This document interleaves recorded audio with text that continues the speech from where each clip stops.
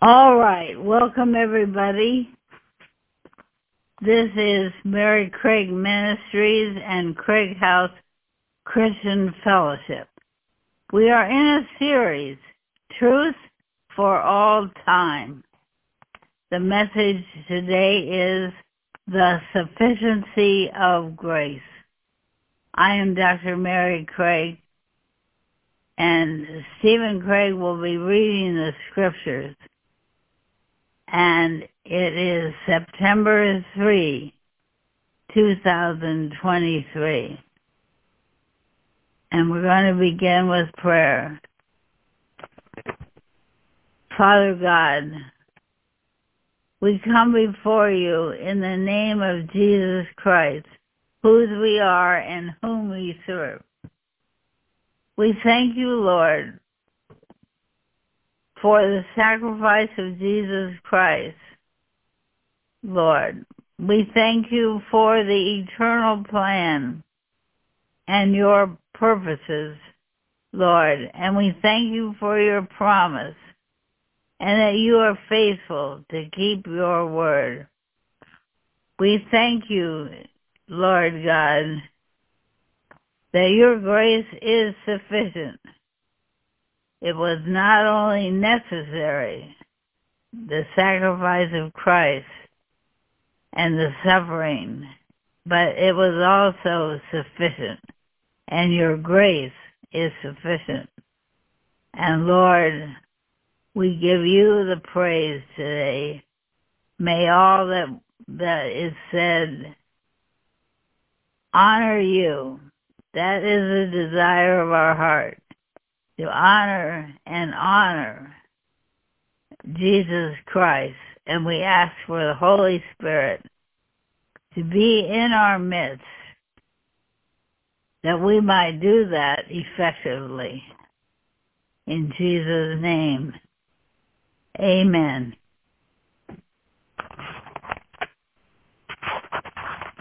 The series is Truth for All Time, and the message, the Sufficiency of Grace.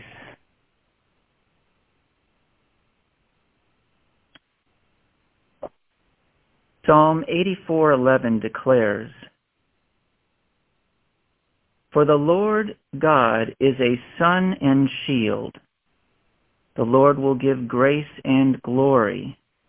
No good thing will he withhold from those who walk uprightly." Grace. The one true and living God is the God of all grace.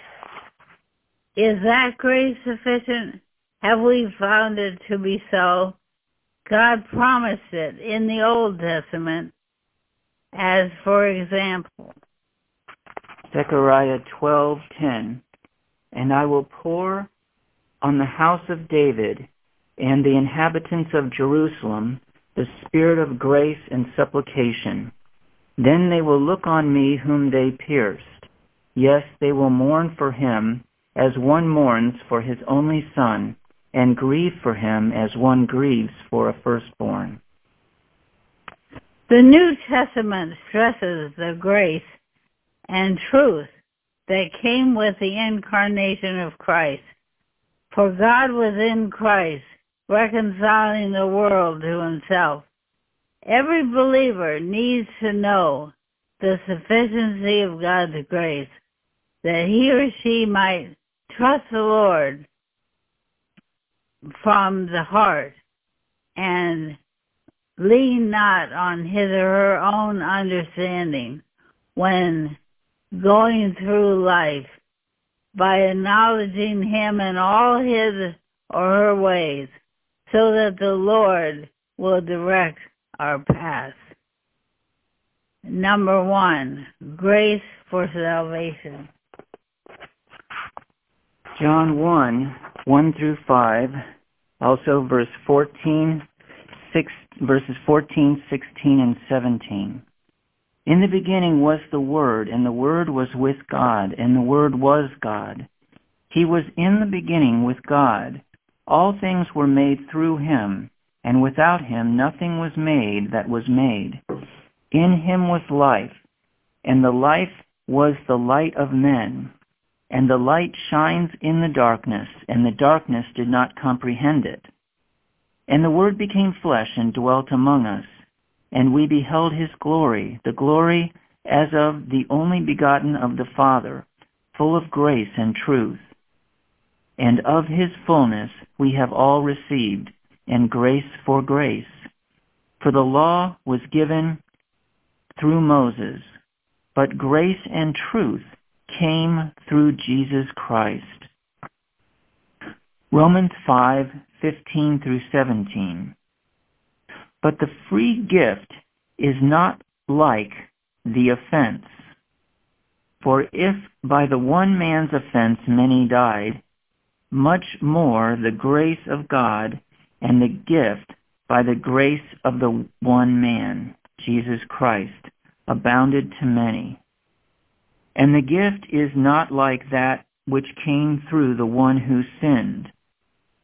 For the judgment which came from one offense resulted in condemnation, but the free gift which came from many offenses resulted in justification.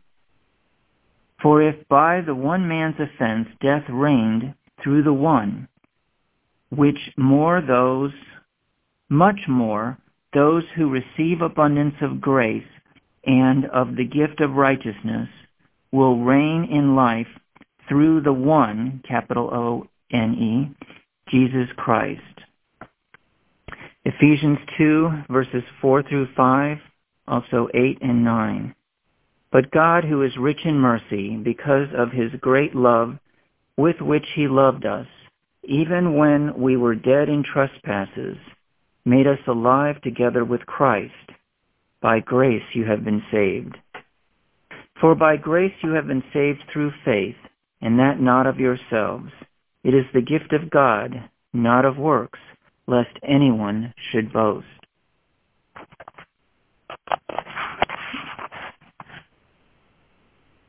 Grace without truth results in lawlessness and is what we call, quote, cheap grace, unquote. Truth without grace results in legalism and can greatly hinder a personal relationship with the Godhead, Father, Son, and Holy Spirit. Number 2, grace for daily living. What Jesus accomplished as to living a life of radical obedience, personal, perfect, perpetual obedience, even to paying the penalty for sin, fulfilled all righteousness.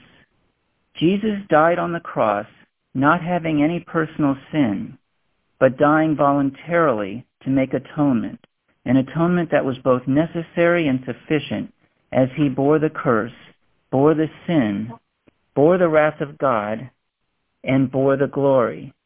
A true believer is redeemed by the blood of the Lamb, meaning the once-for-all-time sacrifice of Christ himself resulted in the Father's acceptance of that sacrifice. It never needs to be repeated.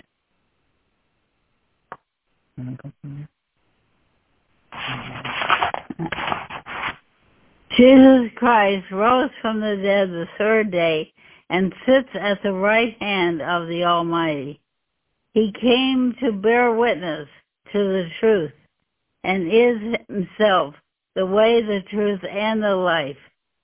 He made it so that true believers are reconciled to the Father, have guilt and liability removed and overcome, the wrath of God against all that offends a holy God, his nature and ways, and the agony of his love being rejected, and Satan's kingdom of darkness destroyed. The Holy Spirit applies what Jesus has accomplished. In the war of the already and not yet, we have grace to overcome our sin nature, pride, lust of the flesh, and lust of the eyes. We have grace to resist the devil, submit to God, and find help and hope to strengthen us as we move through our lives, kept by the power of God. James 4, 1 through 10. Where do wars and fights come from among you? Do they not come from your desires for pleasure that war in your members? You lust and do not have. You murder and covet and cannot obtain. You fight and war. Yet you do not have because you do not ask. You ask and do not receive, because you ask amiss, that you may spend it on your pleasures. Adulterers and adulteresses, do you not know that friendship with the world is enmity with God? Whoever therefore wants to be a friend of the world makes himself an enemy of God. Or do you think that the Scripture says in vain, the Spirit who dwells in us yearns jealously? But he gives more grace. Therefore he says, God resists the proud, but gives grace to the humble. Therefore submit to God. Resist the devil, and he will flee from you. Draw near to God, and he will draw near to you. Cleanse your hands, you sinners, and purify your hearts, you double-minded. Lament and mourn and weep. Let your laughter be turned to mourning, and your joy to gloom. Humble yourselves in the sight of the Lord, and he will lift you up. So, humility is key. Think about Jesus in terms of his humility, for this is the spirit of true sonship. And you can look at Philippians chapter 2 for more, other places as well. 1 Peter 5, 5 through 11. Likewise, you younger people, submit yourselves to your elders. Yes, all of you be submissive to one another, and be clothed with humility. For God resists the proud, but gives grace to the humble. Therefore humble yourselves under the mighty hand of God, that he may exalt you in due time, casting all your care upon him, for he cares for you. Be sober, be vigilant, because your adversary the devil walks about like a roaring lion, seeking whom he may devour. Resist him, steadfast in the faith, knowing that the same sufferings are experienced by your brotherhood in the world. But may the God of all grace, who called us to his eternal glory by Christ Jesus, after you have suffered a while, perfect, establish, strengthen, and settle you. To him be the glory and the dominion forever and ever. Amen. 2 Peter 3:18. But grow in the grace and knowledge of our Lord and Savior, Jesus Christ. To him be the glory, both now and forever. Amen. We are called to be steadfast, but not stagnate. God warns us in his word that we might not be taken by surprise, but rather learn how to be overcomers, how to worship in spirit and in truth, how to be ready, how to pray. While we look forward to glory, we can look back at all the examples of Scripture and look at the times in which we live in order that we not be discouraged, but rather allow the hope of the Scriptures to fill us with the promise.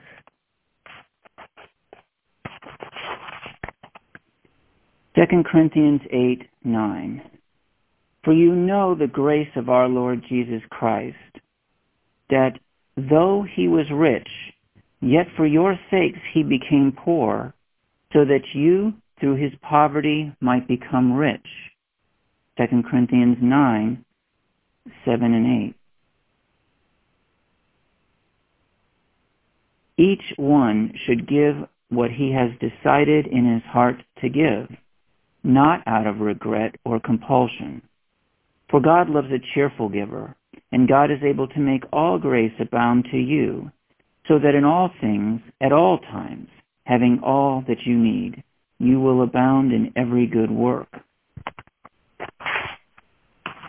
Now I know giving is always a touchy subject with too many Christians.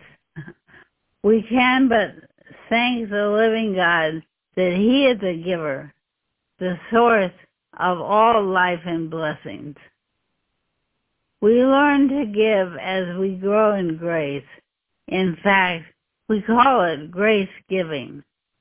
We are given grace that we have giving hearts. Ephesians 4:17-32. In order that we might give generously, graciously, gladly, as the Holy Spirit guides, and as we have purpose in our hearts to give in an obedient response to the leading of the Holy Spirit. Remember, the need is not the call. Doing in obedience to the will of the living God is the call. And I want to say the riches of Christ. We just read a verse, listened to a verse about God being rich in mercy and rich in graciousness. And you think about who Jesus is and the riches of His character, the greatness of His love. When you read a passage, it's good. Don't just think about what's said. Also think about, and in Jesus' responses, also think about what He didn't say that He could have said and had the power if He had rebelled even a little bit. So think about it.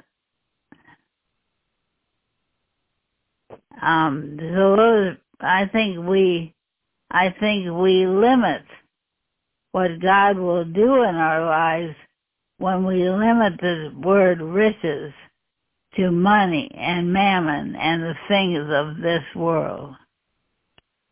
So there.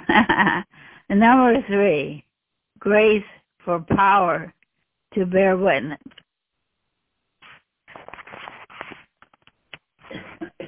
Zechariah 4:1-7. Now the angel who talked with me came back and wakened me, as a man who is wakened out of his sleep. And he said to me, "What do you see?" So I said, "I am looking, and there is a lampstand of solid gold with a bowl on top of it, and on the stand 7 lamps with 7 pipes to the 7 lamps. 2 olive trees are by it, one at the right of the bowl and the other at its left." So I answered and spoke to the angel who talked with me, saying, "What are these things, my Lord?" Then the angel who talked with me answered and said to me, "Do you not know what these are?" And I said, "No, my Lord." So he answered and said to me, "This is the word of the Lord to Zerubbabel, not by might nor by power, but by my Spirit, says the Lord of hosts. Who are you, O great mountain? Before Zerubbabel you shall become a plain, and he shall bring forth the capstone with shouts of grace, grace to it." In Zechariah, in that time, as our own time, people were discouraged a ring of enemies surrounded the men seeking to build and work on the temple. These men were not mighty as the world would define it. Yet they would finish, because the source of all real strength for serving God and living as God would have us live is God's Spirit. I read McLaren's commentary on Zechariah chapter 4, and now here are some of my thoughts. Let us keep to God's strength and not corrupt His oil with mixtures of foul-smelling stuff of our own compounding. And that's McLaren. And here's more. What is our great mountain? God's hand crushes it into a plain. Plain. Where we believe the Word of God, when we believe the Word of God, have faith of God, the God kind of faith. God has what He says. The mountain either becomes a plain, as here in Zechariah, or is cast into the sea, as Jesus says in Mark 11, verses 22 to 24. Then there's this. Zerubbabel finished his task, but it was not the end. It was a new beginning. Despise not small beginnings. Jesus Christ is the one who has made a real new beginning. He is Alpha and Omega. He will carry His work to the end. He is the beginning and the end, the foundation of the true temple, the cornerstone and the capstone. When He begins, He will also make an end.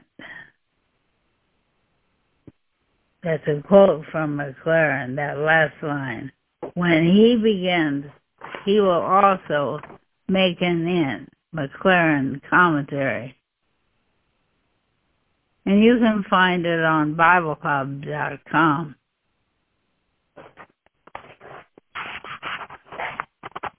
Acts 4, verse 33. And with great power the apostles gave witness to the resurrection of the Lord Jesus, and great grace was upon them all.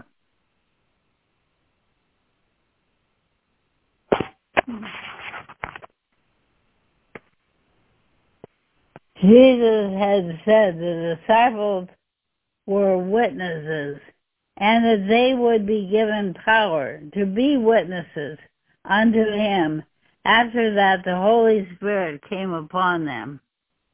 And then Luke 24:48 and Acts 1:8.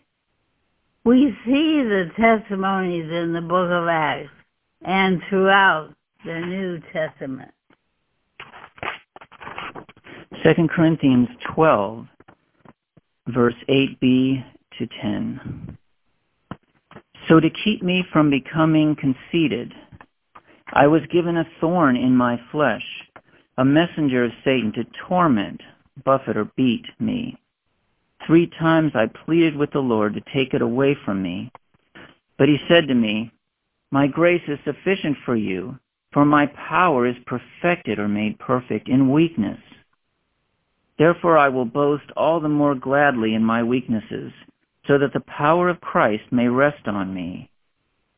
That is why, for the sake of Christ, I delight in weaknesses, in insults, in hardships, in persecutions, in difficulties. For when I am weak, then I am strong.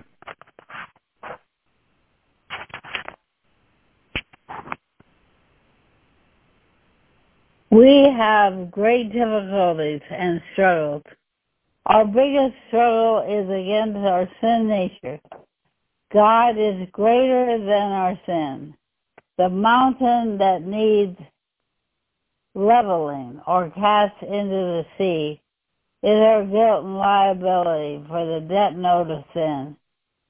He that spared not his own Son, but delivered him up for us all, how shall he not with him also freely give us all things? Romans 8, verse 32. It will all make sense one day when we behold the face of Christ. The already and not yet of our lives will become the now and forever, according to the sufficiency of God's grace. 2 Corinthians 13, verse 14. The grace of the Lord Jesus Christ and the love of God and the communion or fellowship of the Holy Spirit be with you all. Amen.